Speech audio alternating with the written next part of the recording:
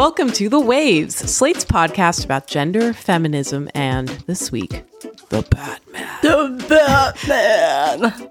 Every episode, you get a new pair of women to talk about the thing that we can't get off our minds. And today you've got me, Allegra Frank, a deputy editor for the Daily Beast's Obsessed. And me, Inkoo Kang, TV critic for The Washington Post. Inkoo and I are here to talk about the Batman, among other things. We're here to talk about Batman, Batgirl, and Warner Brothers, where they currently live, or they did in the case of Batgirl. Recent news was HBO Max canceling the release of the Batgirl movie. The movie was already shot, and now it's being shelved, which is very, very rare. And it generated a lot of questions on both what is happening to the platform, but also what this means for content featuring women and other marginalized identities in a traditionally pretty white male genre. And I have done some reporting on this. I wrote a piece for Obsessed about it, and I've spent a ton of time thinking about HBO Max and Warner Brothers and Batman and the DC universe and men in different kinds of ways. I won't get into that. Inkoo, why do you want to talk about this? This is a topic that I can't stop thinking about because now, after these years-long discussions about what is television, what are the streaming wars, why are we seeing so much content, now we are sort of forced to reckon a little bit with sort of the gendered nature of the streaming wars. And, you know, in their essence, the streaming wars are about these giant multinational corporations sort of going at it like Godzilla versus King Kong. And you're like, I guess we'll be like the collateral damage. But from an audience standpoint, they're also really a struggle over what our mass culture is going to look like, who gets the opportunities to tell their stories, which perspectives get a hearing, which groups will have their experiences represented on screen, and really how our collective imaginations will be stirred toward new futures or not. Batgirl is one film, let's get that clear. And yet I think its fate is a potential augur for what happens to stories about women of color, and other marginalized identities, as the entertainment industry appears to be contracting in the near future. The streaming wars have increased the kind of stories that pop culture has been able to tell simply because there's been a greater, some would say unsustainable, investment in content. And with these companies deciding that they would like to tell fewer stories going forward, the question for us, I think, quickly becomes whose stories will be considered disposable.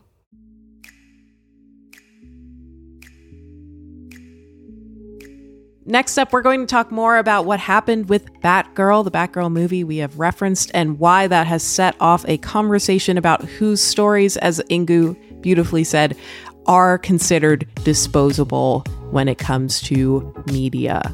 More on that after this ad.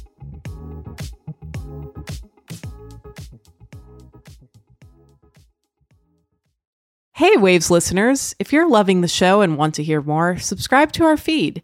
New episodes come out every Thursday morning. While you're there, check out our other episodes too, like last week's called Live, Laugh, Lexapro. Look, Bumble knows you're exhausted by dating.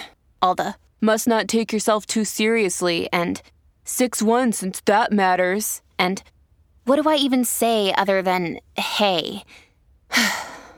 Well, that's why they're introducing an all-new Bumble, with exciting features to make compatibility easier, starting the chat better, and dating safer. They've changed, so you don't have to. Download the new Bumble now. All right, we are back. I'm here with Inkoo. I'm Allegra. We're going to talk a little bit about the Batgirl movie, which I'm sure many of you weren't even aware they were making a movie about Batgirl. Maybe you don't. I wasn't. Right? I didn't. I think I had heard this was happening, but I didn't know too much about it. I didn't know when it was coming out. I didn't know who was involved. But turns out it had a pretty interesting pedigree to it. And so when HBO announced, I should say Warner Brothers Discovery, HBO's parent company, its step parent Discovery, once they joined hands and got married and decided to figure out who's living where and which furniture gets to stay, Batgirl was thrown to the curb. A lot of people were disappointed because the movie was already shot. They had spent months shooting it in Scotland. And also the directors were people of color. They recently worked on the show Miss Marvel, which is a rare show in the superhero media landscape about a woman and a woman of color lead. And Leslie Grace of In the Heights, another woman of color, was going to play Batgirl. There was a trans Asian actress who played Batgirl's best friend. It was just going to have this pretty impressive, kaleidoscope of actors to it. But HBO Max, which was going to host this movie, it was going to be a direct streaming film, will no longer show it. No one will get to see this movie, at least officially or legally, because, it was in post-production. So it was close to being done. It hadn't had a release date set yet, but pretty much everything that needed to be done on it was done. And they decided to toss it out. WB Discovery was going to take a tax credit instead of releasing the film, the $90 million film, which is pretty wild. So Inkoo, you mentioned you didn't know much about Batgirl, and then you heard the story. What was your reaction? I think the thing that sort of threw everyone was how baldly commercial and baldly financial a decision this was. I think that's really one of the reasons why people went so nuts over it, because we like to pretend that all of the pop culture that we see are sort of things that exist because people are like, this will make a great story, as opposed to this is a thing that is going to make money. And I think that there's been so many discussions in the last, 5-10 years about these representational milestones.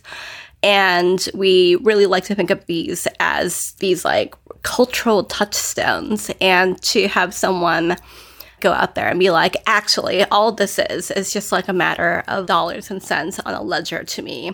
But I think, on the other side of that, it was going to be, I believe, the first Batman anything with a Latina lead, which I think was going to be pretty big for DC, which does not have a huge record of stories fronted by women of color. Right, or really women. Or really women. In general.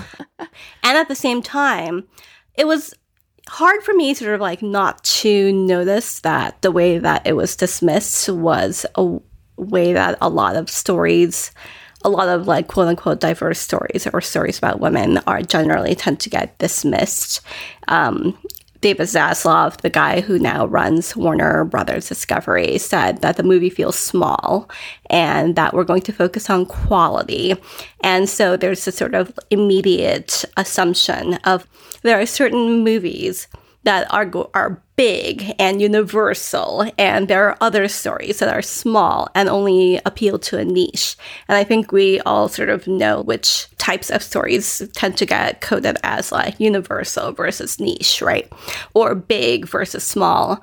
I think if he says we're not going to put out a movie unless we believe in it, that's fine. But there are lots of movies that get released where the studios don't really believe in it, and they become really big hits anyway. The studio totally thought Venom was going to be a disaster, and now there's a Venom 2, and probably a Venom 3. And I think sort of in the overarching DC Universe version of things, their line with regard to the Batgirl thing has been, our job is to protect the DC brand. But they have this ongoing disaster with Ezra Miller and The Flash, where the star of that movie, much more expensive than Batgirl, is a ongoing PR, I don't know, it's like a dumpster fire inside I was going to say disaster. Nuclear war zone. Right. I was going to just say disaster is way too light for what's going on there. And so it feels really frustrating that you have this movie that is sort of being dismissed out of hand and really dismissed with the kinds of coded language that stories that aren't about white men tend to get dismissed. So all of that was very frustrating for me. I have to approach this as a business story as much as it is a creative story, which is frustrating because a big part of the reason why this happened is there was this merger. Warner Brothers and Discovery merged. Discovery is known for making, mostly nonfiction television. HBO, Warner Brothers owns HBO. It owns CW.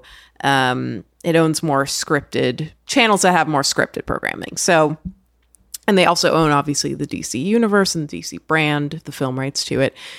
So before the merger, they were very gung-ho about not just pushing DC into new stories and new places, but also to diversify in ways that Marvel has slowly done so. I mean, not to give Marvel much credit, really, but let's not.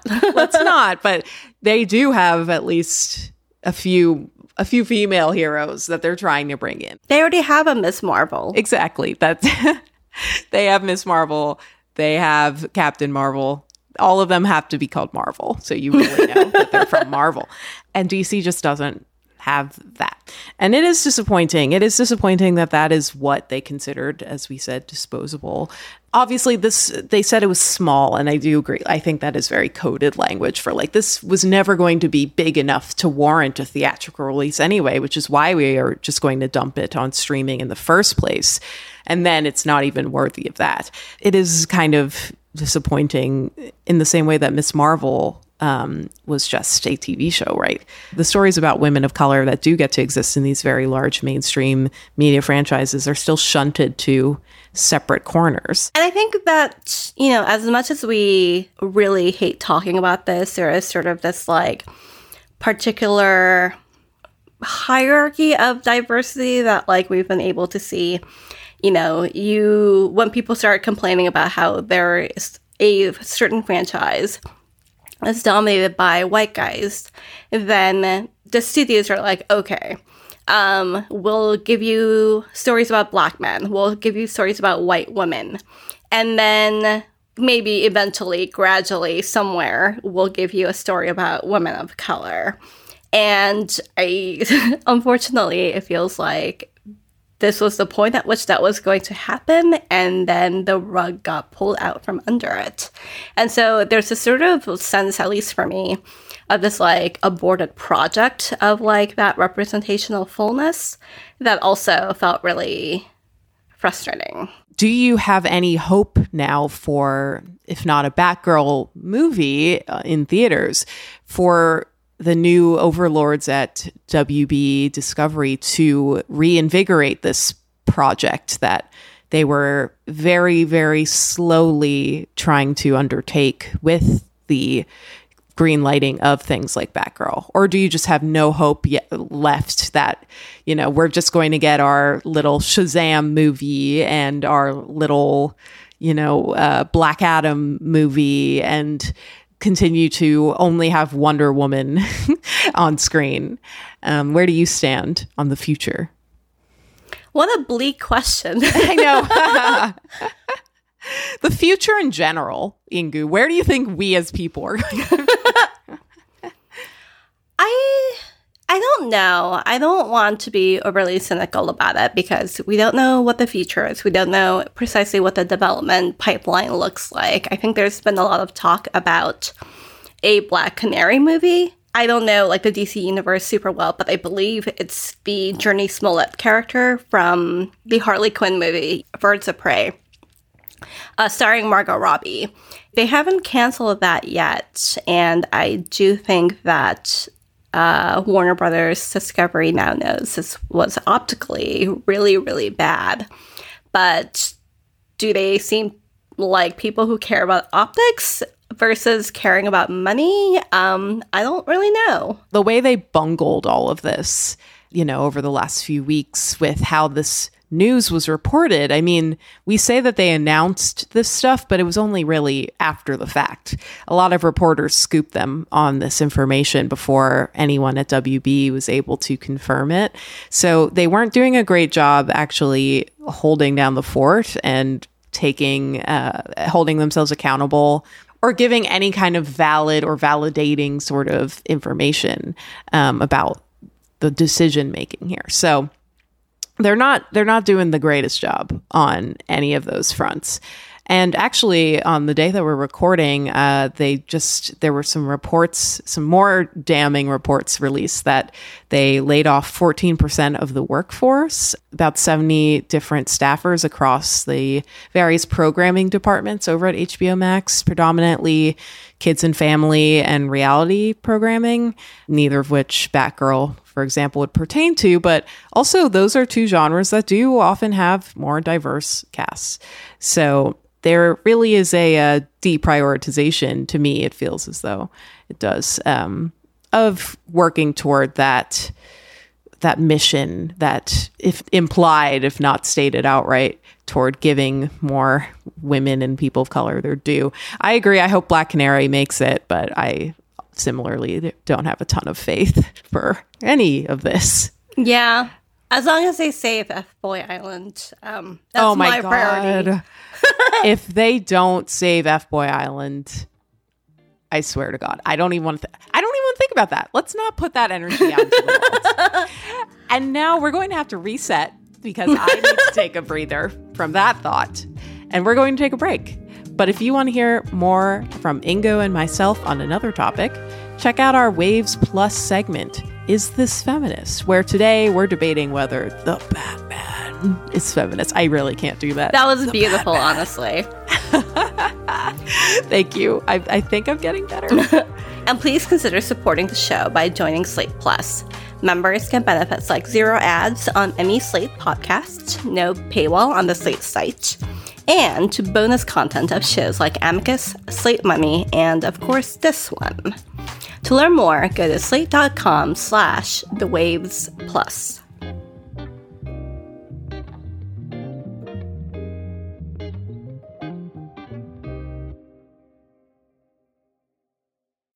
When you need mealtime inspiration, it's worth shopping Kroger, where you'll find over 30,000 mouth-watering choices that excite your inner foodie. And no matter what tasty choice you make, you'll enjoy our everyday low prices, plus extra ways to save, like digital coupons worth over $600 each week. You can also save up to $1 off per gallon at the pump with fuel points. More savings and more inspiring flavors make shopping Kroger worth it every time. Kroger, fresh for everyone. Fuel restrictions apply.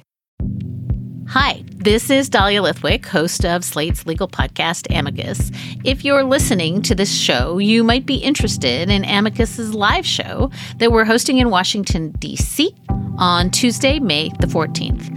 My colleague, Mark Joseph Stern, and I will be talking to some amazing guests, including Sherrilyn Ifill and a sitting state Supreme Court justice, all about how originalism, a relatively recently invented way of interpreting the Constitution, has taken over the Supreme Court and radically reshaped the law.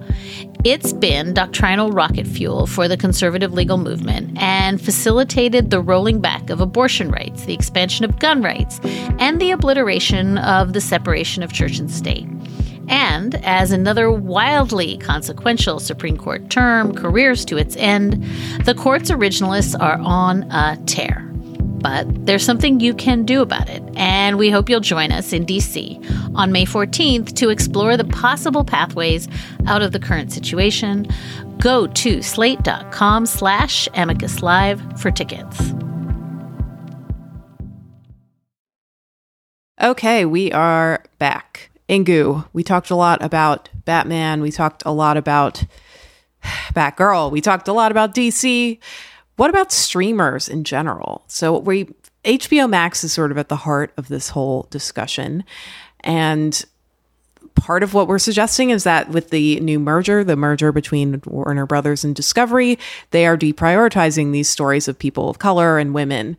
Do you see that being anomalous in the streaming landscape, or is that pretty par for the course that the focus is on the consumer, which, according to these guys, is white men? So I made a short list of what I think are the biggest shows on HBO Max. Hacks, the Gossip Girl reboot, Julia about Julia Child, the Pretty Little Liars reboot, The Flight Attendant, Love Life, Sex Lives of College Girls, and Just Like That. Or I guess, and Just Like That, but that sounds really awkward. The point I'm trying to prove is that I think HBO Max was largely created or the programming is really largely oriented around bringing in more women viewers with scripted content. And I feel like at this point, with regard to HBO Max, that's probably one of the reasons why it has become such a gigantic juggernaut. I don't know about you, but as a TV critic, HBO Max seems to me, by and large, the streamer with the biggest hit rate and certainly the most cultural cachet. And yes, like the HBO brand is like a part of that. But on the other hand, I think it's also because they've been really chasing after this bigger female audience. And I feel like it really should be taken into account that one of the reasons why it became so big is because they are chasing this audience. HBO Max has sort of supplanted Netflix in that way, where it has a really smart and curated, but also diverse onslaught of content. And not onslaught. I think that HBO Max. We love a diverse onslaught. That's a new name of the podcast, by the way.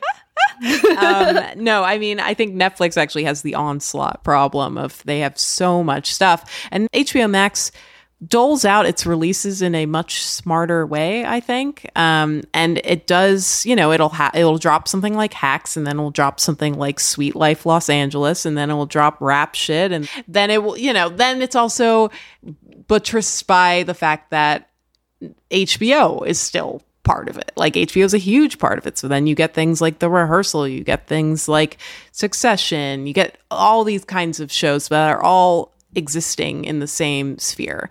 And so the quality is just, it's so there. But then, Netflix used to do this where it had a ton of very well acclaimed shows and it was appealing to so many different audiences, but now it's sort of lost its way and dumped a ton of different content, but not in such a manner that a ton of different people are going to want to find it because it's hard to find it. So I think HBO Max really nails that old school sort of Netflix vibe for me. First of all, we should note that the streaming merger where the consumers will really feel it between Discovery Plus and HBO Max isn't really going to go into effect until summer of 2023. So everyone has a full year to still really relish HBO Max until then. But I do think that there was a really unfortunate slideshow presentation from the WB Discovery chief a couple of weeks ago, where there was sort of this, I think, gender essentialist discussion of what are male skewing shows, what are female skewing shows. And I think that particular blunder really made people fear once again what we're going to be seeing from WB Discovery / HBO Max going forward. So what you're referring to is that WB Discovery has its earnings call, and this happens every quarter. Every business does this. It's just that most of us don't pay attention to them because we're not stockholders, so it's not relevant to us. But you and I both have been in this industry. I'm sure you've watched these earnings calls and other sorts of investor meetings before. The point is they're very business focused. So when WB Discovery, talking about its merger, posted a slide saying we've done our research and HBO is male skewing, or HBO Max, and Discovery Plus, which is Discovery's streaming service, obviously, is female skewing. And I think a lot of people, took umbrage to that because that suggests, without context and just seeing that image, it's so HBO Max is for guys and Discovery Plus is for girls. That's what you're saying. But I mean, it's truly that this is written by a person without empathy who is paid a lot of money to make a lot of money. To not have empathy. They are paid to not have empathy, and they're paid to not understand how anyone will ever read their work and understand it outside of that realm. So when they say something like male skewing, it's just that, in talking to friends who study this sort of thing too, if 54% of HBO Max subscribers are men, that's male skewing. They're going to run with that because they're going to say, hey, we've captured the male audience. So advertisers, you can sell your sports and Viagra and condoms to these people. That's the first thing that comes to mind for me with men and men products. I don't know what that says about me. But then with Discovery Plus, 54% of those subscribers could be women, and therefore it is female skewing. And you can sell your tampons, yogurt, and orthopedic shoes to them. Again, I don't know what this says about me. So to me, understanding this and understanding strategy, I'm like, okay, that's just them trying to say, now look, we can have the whole 100% of genders, all two of them, in our combined streaming service. But of course, to us human beings, we see that and we're like, well, this doesn't feel good, especially compounded by the fact you just dumped Batgirl, you've dumped La Cordita Chronicles, which is a show that was well regarded, a family show about a young Hispanic girl. We don't have a lot of shows about Asian people, showing them in good lights, or Hispanic people, showing them, trans people. We're watching HBO Max and all these other services kind of contract when it comes to diverse content of genre and of medium too, but like with the visibility, like with the actual faces of this content. And to see that slide, I think probably felt like, doubling down on that. Does that sound right to you? Yeah. I think it's right to feel anxious. I think within the sort of TV/TV critics industry, there's been this like ongoing hand-wringing about how there are too many television shows. John Landgraf, the president of FX, started counting some years ago how many new scripted shows, so like not even counting reality TV, there are made every single year. And up until the pandemic, the numbers just kept going up from something like 500 shows to, I think the number got as far as like 700 some shows. Obviously, there are too many shows. And at the same time, I think that, in that ecosphere of too many shows, there were all of these really amazing perspectives that were able to be given a chance that probably would not have been given a chance in a more traditional TV environment, let's say 15, 20 years ago, before Netflix came on the screen or before Netflix was a really big player. And everyone knew that that money was unsustainable because all Netflix was doing was burning money. And then because Netflix was burning money, everyone else also felt like to keep up with Netflix, they also had to burn money. And I think 2022 is basically the point at which people are going to stop burning money, or at least burn a little bit less money.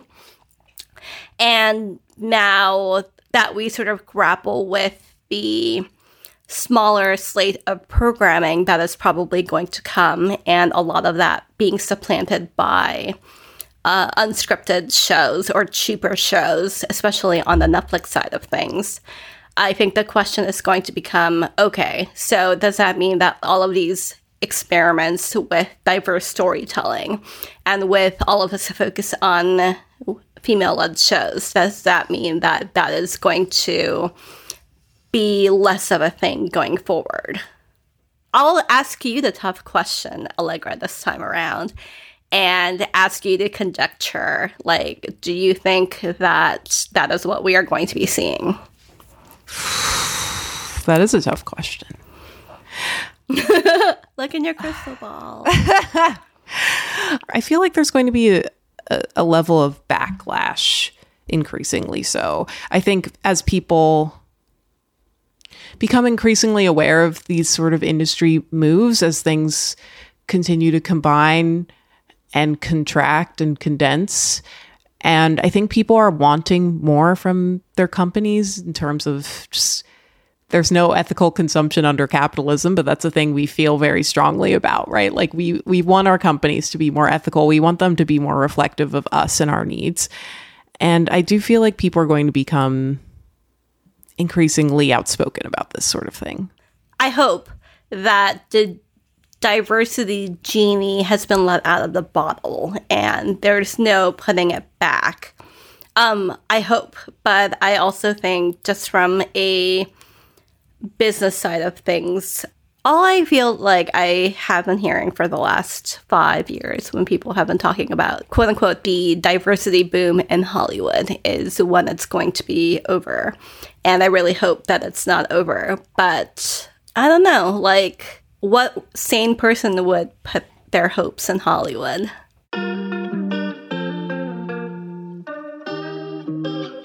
Before we head out, we want to give you some recommendations. Inkoo, what are you loving right now? I think while we're on the subject of Batgirl, I really want to go to bat for the Harley Quinn cartoon, which is currently in its 3rd season. It is actually on HBO Max, although it started its life, I believe, for the first 2 seasons on the now defunct DC streaming site. It is a cartoon version, a very gory, very violent, very emotionally rich version of Harley Quinn and her best friend, Poison Ivy. Harley is voiced by Kaylee Cuoco, who does just a brilliant job.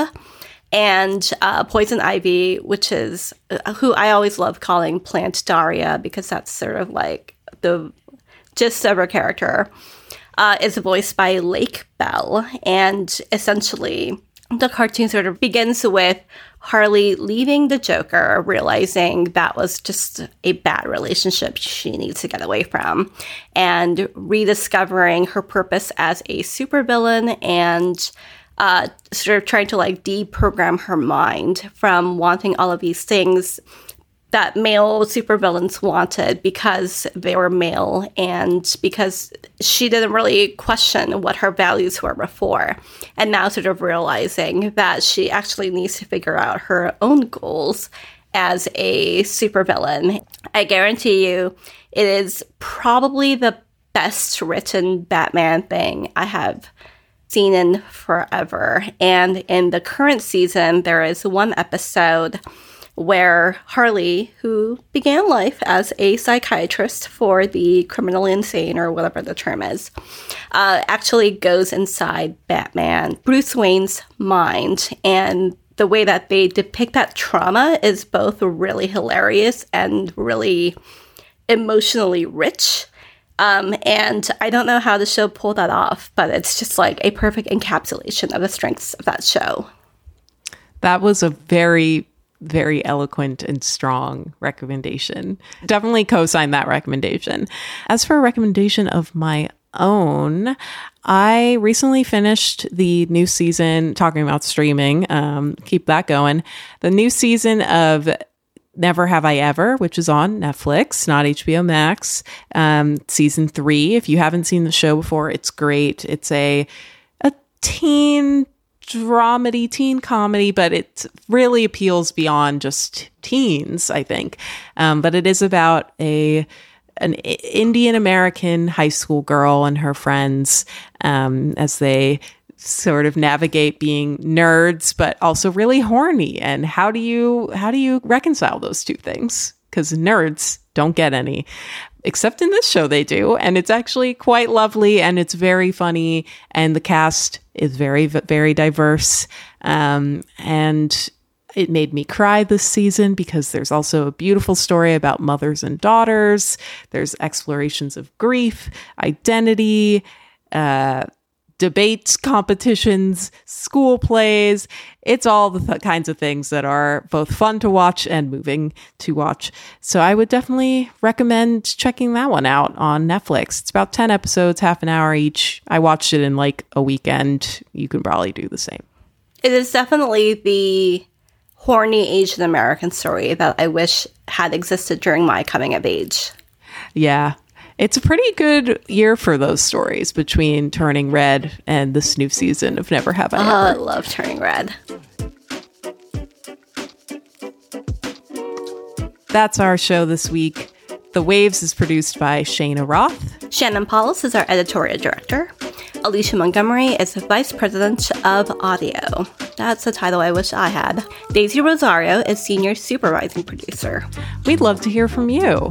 Email us at thewaves@slate.com. The Waves will be back next week. Different hosts, different topic, same time and place.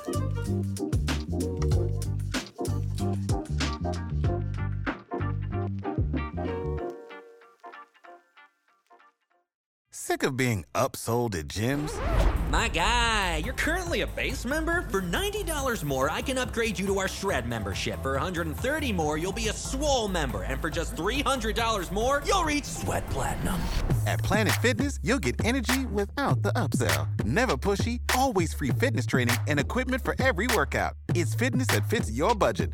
Join Planet Fitness for just $1 down and $10 a month. Cancel anytime. Deal ends Friday, May 10th. See Home Club for details.